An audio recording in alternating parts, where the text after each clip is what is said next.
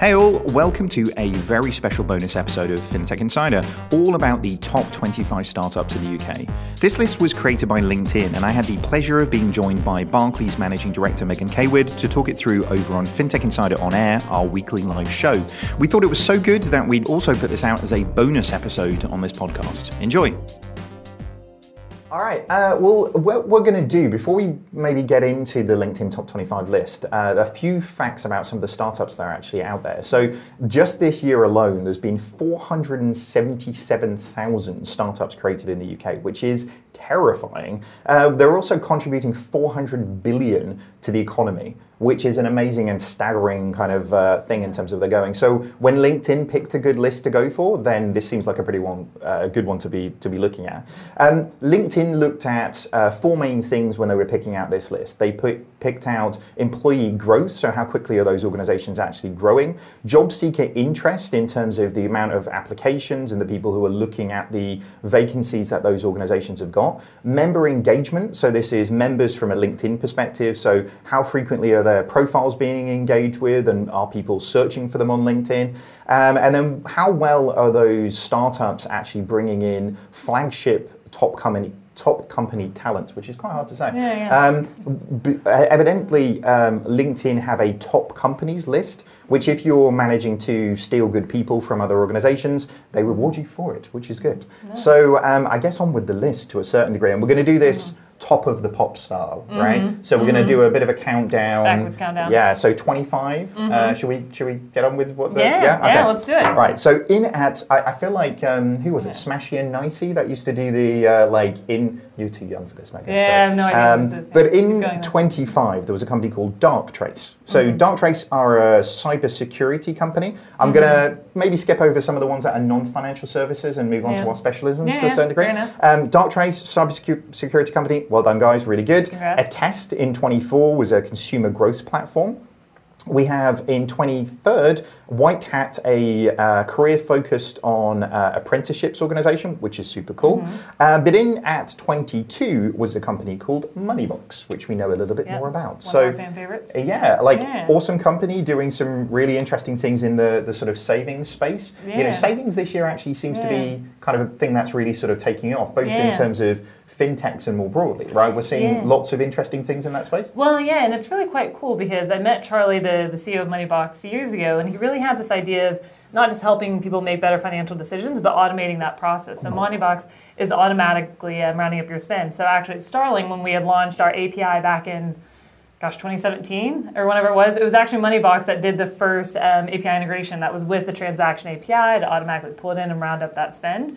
But I think it's such a cool focus, not only focusing on savings, but automating that kind of healthy decision making that people are wanting to implement. So really cool to see them on there. Yeah, the sort of passive saving, you know, saving without you knowing you're saving. Like it's because everybody wants to do that, but not everybody takes the time to find it. So well done those guys anyway. Well done. All right, moving on. So 21, there was a company called Cognism, which is a B2B lead generation company.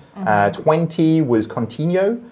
Digital transformation company. At 19 was a really, I know Pat really liked this one, a company called Arrival, which made some super cool electric vans, which if you haven't checked it out, go and check out their website. That was very interesting. But landing in at 18 was Modular, who are a business payments platform. This is one of the companies who actually won part of the RBS Remedies Fund. Was it 10 or 5 million that they got, Pat? I think it was 10, wasn't it? I think we landed on 10 because of a pair up they had with Adam. Is that right?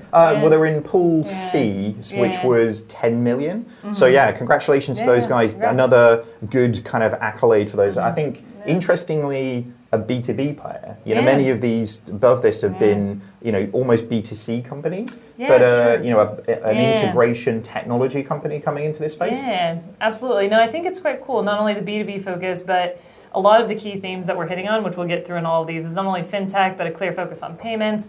Also, some of the things that we've seen rise to the occupation shortage list in the UK, like cybersecurity. So really hitting on the areas where we see increased efficiency, but also increased needs by the virtue of digital just kind of expanding its presence through every industry. So quite cool. Yeah. Great. In at 17, we had Monese. So I kind of feel like Monese are one of the older fintechs. You know, these guys have sort of been around since the beginning, really. You know, for anybody who doesn't know, Money's aimed at more of an immigrant population, aren't they? Actually, sort of, they made a real big impact by making it a lot easier to actually gain access to an account at the very beginning, which is obviously something that people really struggle with. Yeah, and they're doing a whole advertising initiative right now, actually around students who are studying abroad, and really targeting that. But yeah, they really have this focus on expats, on immigrants.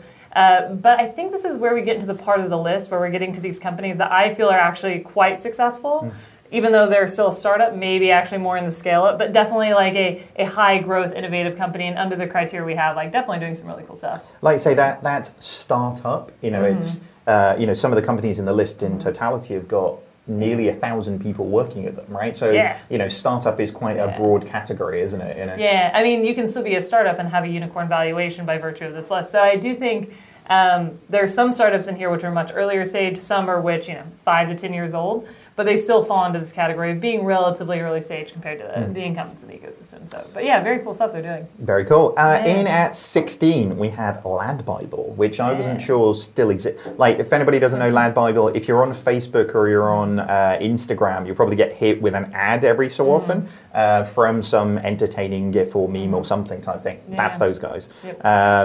In at 15, we had Flagstone. So they are a cash interest rate account for high depositors, which I hadn't come across so much, if I'm honest with you. Don't know if you've heard too much about them. No, not really, actually, but it sounds pretty cool. And the fact that they've managed to get into the top 15 with that, like flying potentially slightly under the radar, is pretty impressive. It would be quite cool if they did something with Raisin, who's all about aggregating your savings accounts, helping you to allocate that funding. So, quite agree. Cool. Yeah. All right, in at 14, we have Thought Machine. You know, these are the guys. Thought Machine, for anybody who doesn't know, I think it's like 27 ex-Google engineers coming together to build next generation core banking system. Really, really good company. Paul over there, who founded the company, doing an amazing job. I think they've got a partnership with Lloyds Banking Group. They're implementing with a couple of other organizations globally, doing amazing things. Yeah, no, exactly. I think they have like a 5-year exclusive tie-up with Lloyds here in the UK, but I think it really shows this increased focus not only on digital or tech, but being able to really rewrite that from the ground up and doing that through strategic partnerships, and they're really nailing that. But they're here, they're in Asia, they're a pretty global company as well. So yeah. Well, and I saw that Paul came out, I think on LinkedIn recently, actually saying, you know, his biggest mission right now is just to hoover up all of the talent in London, which, I mean, this is probably going to help with that one. So congratulations to the guys over at Thought Machine. Number 13 we had was Bud, a company I know really well, was previously one of their non-executive directors actually over at Bud. They are probably one of the companies who are taking most advantage of everything that's been happening with open banking. So congratulations to Ed and Jamie and the guys over there. I know you guys know them really well as well. No, I've been good friends with them since 2016. And if you go back to 2016 and start talking about open banking, it wasn't really a thing yet when they started talking about open APIs. There's PSD2 in its early infancy, but really they help to not only be thought leaders but pioneers in the space, showing the utility of it, how it can help to connect fintechs and other tech consumer companies with the banks, and what that was. So not only have they done a good job, I think, with growing their own company, but also helping to kind of spearhead a new type of connected ecosystem within the whole financial services space. So yeah, I think it's well deserved. So congrats to both Jamie and Ed and the whole team. I know every time I talk to Ed, he's got another thing he wants to develop on top of the product. So I think I see this going from strength to strength to strength, which is cool. Absolutely. All right, in at 12, we had Gate One. These guys are a digital transformation consultancy. I hadn't come across these guys, but well done, Gate One. In at 11, we have our friends over at Clearbank, which is cool. So another sort of core systems player, you know, with Thought Machine, with the Clearbank guys. We had Nick Ogden actually on FinTech Insider a couple of weeks ago. The stuff that those guys are doing is amazing. You know, the fact that there hasn't been a clearing bank for 250 years, and he just went and did it. So turns out it's going rather well. So well done him. I remember that for a period of time, I think they were referred to as infrastructure banks. And people were trying to give these sub names to challenger banks. You had neobanks, challenger banks, traditional challenger banks like Metro, and then you had infrastructure banks like Clearbank, who went to get the banking license, build a bank from scratch, but actually in order to improve B2B access throughout the ecosystem. So yeah, it's they've been doing really well, so it's cool to see them on the list. Indeed. Yeah. All right, in at number 10, so we're getting to the top 10 now, we have Curve. So Curve, for anybody who doesn't know, they are an aggregator play for credit cards. So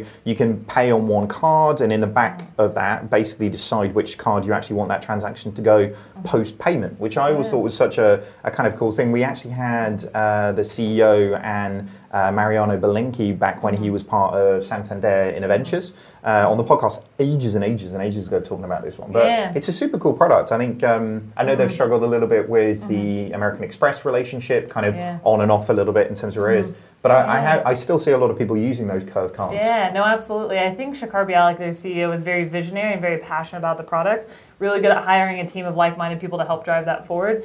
But the main focus being on ease of use. So thinking that people have all of these different cards, pulling them into one, being able to do the things like reverse changing the transaction.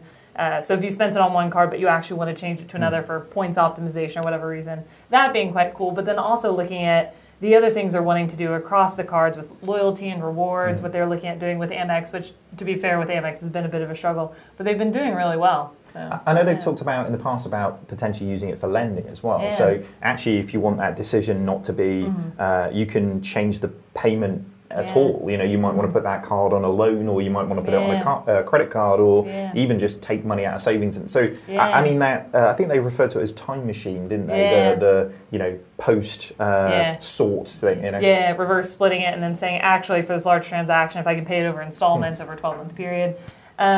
I think they also raised, what was it, like 50 million this year? They raised a pretty large round just quite recently.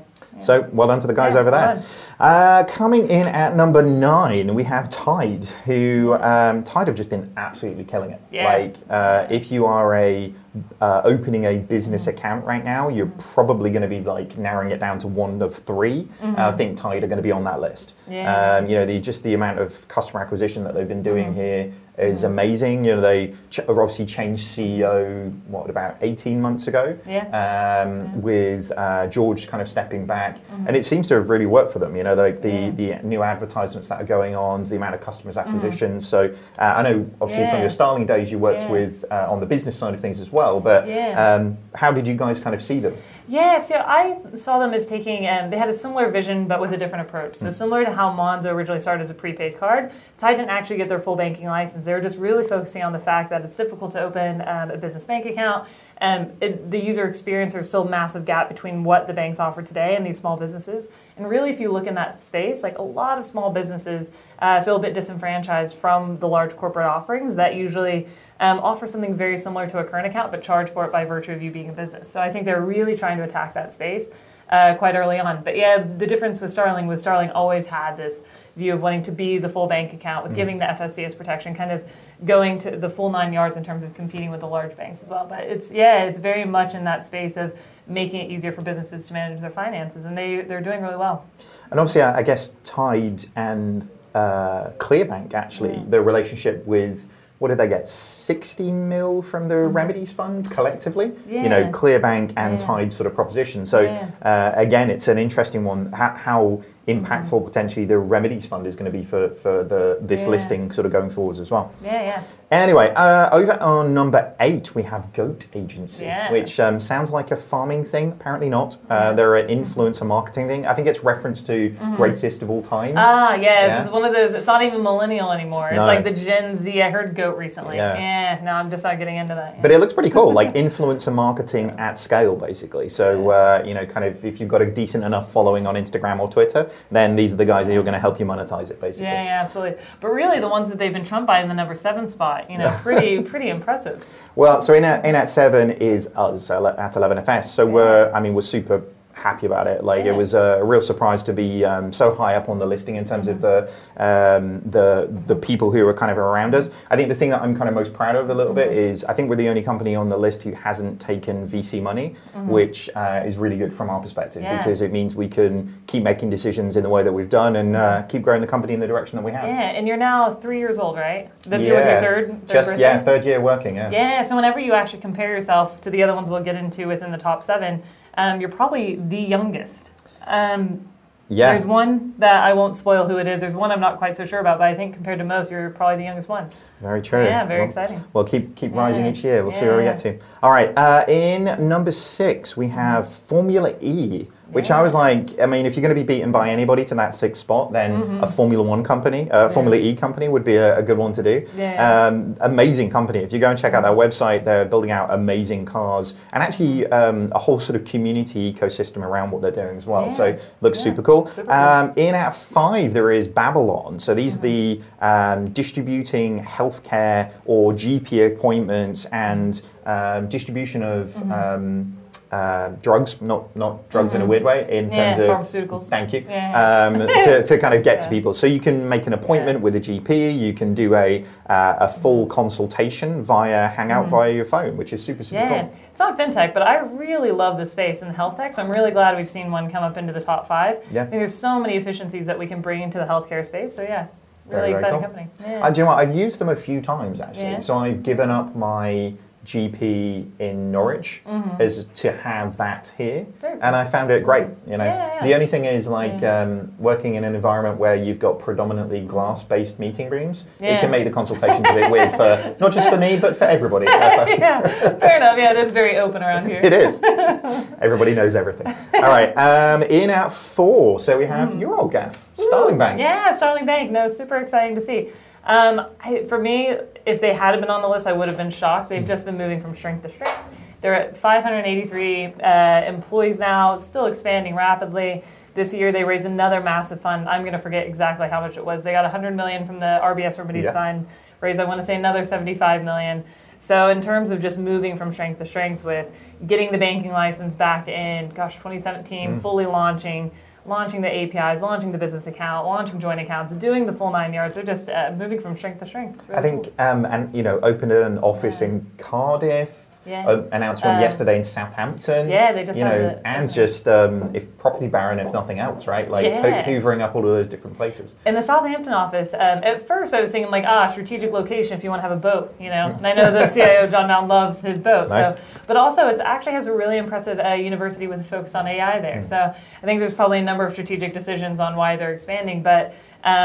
Just growing like crazy over there. Well, it's good to see more investment going outside of London as well, right? So actually, obviously, Anne is Welsh, so Cardiff, and I'm sure she wanted to kind of put more stuff back into the, the motherland, as it were. But really sort of spreading around where new job creation is kind of made. I know, obviously, the guys at Atom are doing a lot for, flying the flag for fintech in the north of England, in Durham. And Edinburgh is doing a lot as well. So it'll be interesting to see how, I mean, there's probably a consistent thing here of if most of these companies are in London, which, I mean, I think probably 22 or 23 of them are probably HQ'd in London. Talent is going to be a thing that's going to dry up at some point, right? Yeah, absolutely. But also in terms of driving growth throughout the UK, I think the work that they're doing to actually expand offices in other locations to build up hubs, not only in the north in the case of Atom, but Southampton in the case of Starling and in Wales. I think that's really good for the economy as a whole because we have talent across the company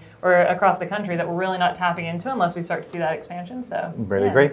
All right, in at number 3, we have Gymshark, who I didn't know so much, but apparently like a super young guy, you said, Pet, right? 27. 27-year-old who started a gym chain company, which is amazing. So doing really well. Congratulations. Yeah, congrats. In at 2, we have, I mean, this is knowing who we've talked about to date. The last 2, given our focus in fintech, can probably only be a 1 or 2. But in at 2 was Revolut. Yeah.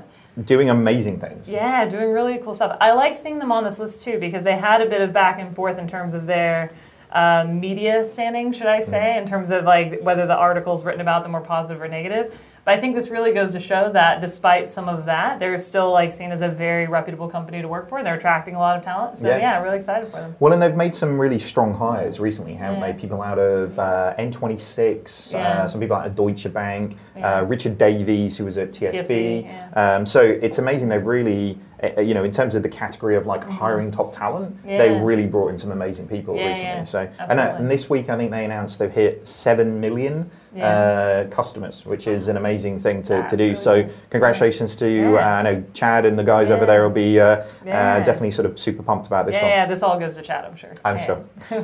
And in at number one is Monzo.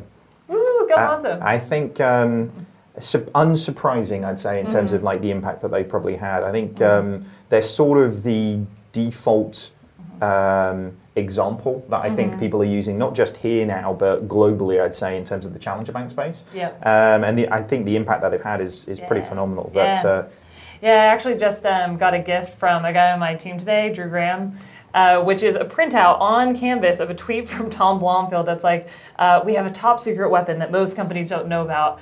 We talk to customers. It was something quite like that. I'm probably not getting it exactly right. But the reality is they do a really good job in terms of building a product, in terms of building the community. They're now scaling to the US, which is quite cool to see them start globally expand. But yeah, they've done a really good job.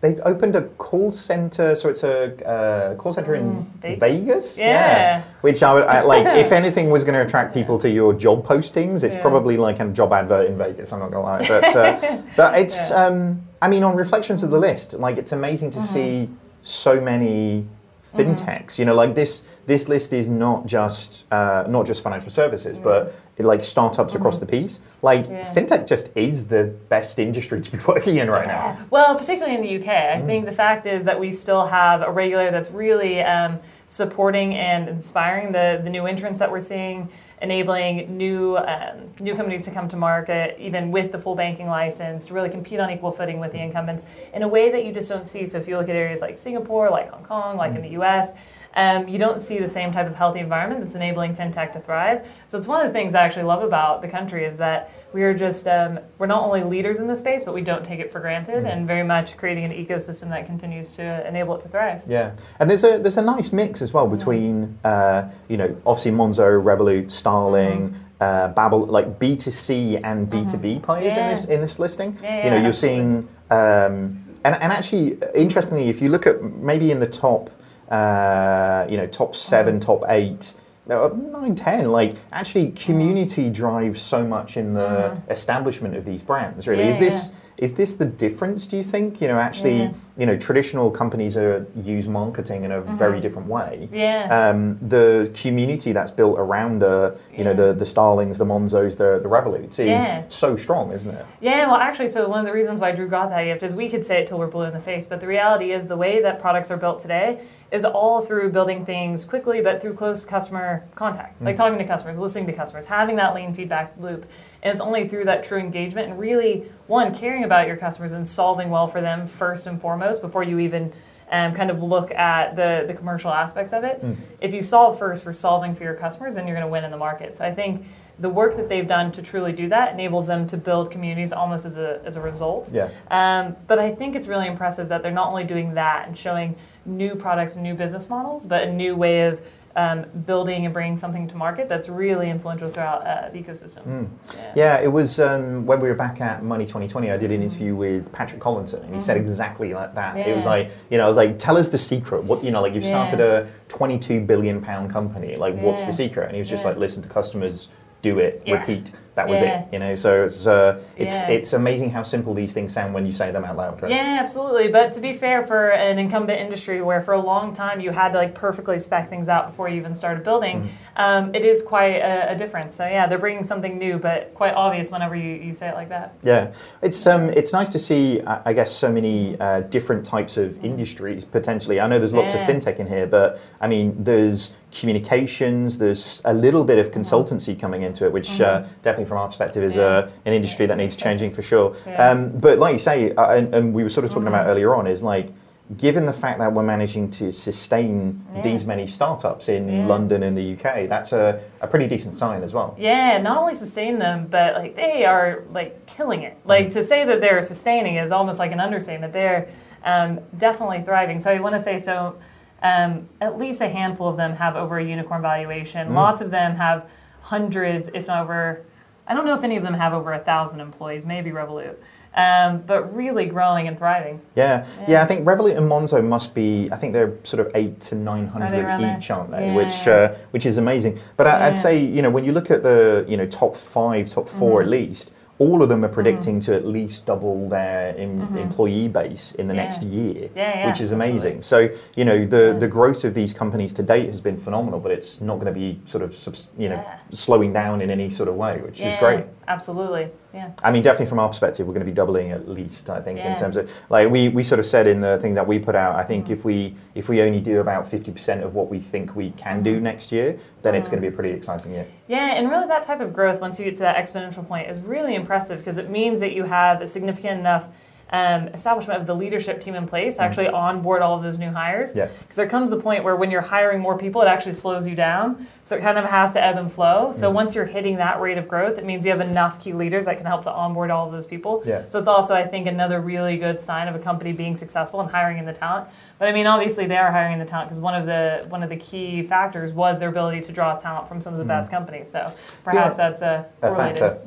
It's interesting because, like you say, when you some of these are scale ups in their in the sort of truest sense, but the fact that so many so significant companies now are able to scale through all of those hurdles because I mean we always say it's like when it was me, Jason, Simon, and Megan and Ross, things were quite simple. You know, communication was easy, and you know, like the five of you around a table is straightforward. When there's like hundreds of you, then communication and all of these things become such a different thing to kind of create. And actually, you know, there's been reasonably well documented sort of cultural sort of issues in various different places. Managing and mitigating all of those things for, you know, 25 big companies is pretty good going. Yeah, because one of the key things you have to do is hire talented people, but then figure out how to empower them to do great work. And that means, I think also when you're quite young, you have a visionary team that likes to own and do things, but eventually you kind of have to let go and you have to hire people, but then give them the space. But that also has to come with a certain framework for scaling. Because to be fair, when also you have multiple office locations, just becomes a whole other challenge to make sure that you're maintaining and rippling out the culture that you've built in the hub. Very really cool. Exciting stuff. So, I mean, this week probably super relevant for you actually as well. You've been spending some time judging at the Barclays Entrepreneur Awards this week. How was that? Yeah, no, it was really good. So it's part of our Entrepreneurs and High Growth team, but we do something called the Barclays Entrepreneur Awards. We've been looking at actually significantly probably earlier stage and a bit smaller companies than this, but lots of cool companies like Snag that's focusing on inclusivity and around creating this new type of innovative tights for women. Companies like Zegami, which is like data visualization, iPack, which is like actually a challenger packaging company that's looking at sustainability. But just lots of cool companies around the UK. And just wanting to celebrate kind of the best and brightest people that are coming up and doing something new in their space. Nice. So but very much hits on the same theme of this list is that you know, the UK is actually really a hub for talent and innovation, wanting to celebrate that and continue to kind of foster it where we can. It's going to be amazing to see who from that list ends up on this list next year, potentially. So it is amazing. Like in the UK, we do, and actually, I guess more broadly, you know, Jason always says it's like actually, you know, 5 years ago it was really hard to start a startup. Actually, all of the evolution that we've seen from ecosystems or, I mean, in the fintech space, the regulatory environment, as you say, to sort of support it. But more broadly, I mean, WeWork didn't exist to us 4 or 5 years ago. Now you're in a situation where you can hire like 3 desks and jump in a place and have a business really quickly. Absolutely. So it kind of feels like we know we're going to be heading into a sort of a downturn from an economy perspective, but I just don't see startups new startups coming to market slowing because not all problems have been fixed yet, for sure. Yeah, no, absolutely. And something that's quite cool is like companies like yours that actually didn't rely on external funding. Whenever I was looking through a lot of the companies that we're looking at for the Barclays Entrepreneur Awards, there's a lot that were similarly like self-sustained, bootstrapped, or only raised a small amount of funding and are now doing really impressive things.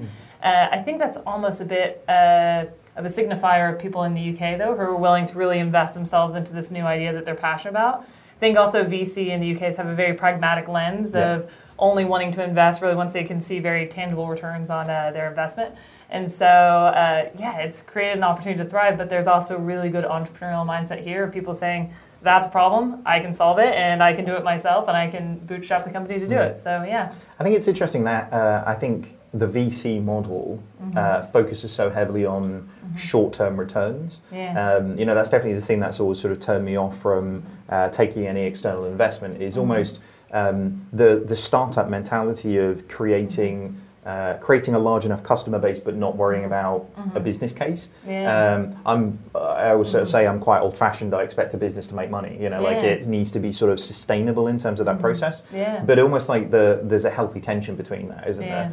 Almost if you can create the model, show the scale, show the hockey stick, not just from a user acquisition, but from a revenue perspective, and then pour, petrol on the flames type thing. Yeah. That's when I think it kind of really works. Absolutely, yeah, because the reality is you do need, sometimes it takes money to make money, and you have to have a certain amount of capital in order to grow and to hire, and it's London. If you're based here, you're probably going to be spending a pretty good chunk on real estate the larger you get. That's just reality. Even at WeWork, which is, a really great place, but still you have to pay for it. So, the money has to come from somewhere. Yeah. They're lovely people. They just don't give you free space. Yeah, yeah, lovely, but they want to charge you. But no, and actually in the UK around VC funding, something I thought was really cool is there's like the Rose Review, a number of other initiatives around creating kind of equality in VC money being dispersed between both male founder-led companies and female founder-led, which has been typically, if you look just at the statistics on it, have been a bit underfunded. And so I think in the UK we're seeing a lot of kind of diversity rise up, which is quite cool as well. Really great. Yeah.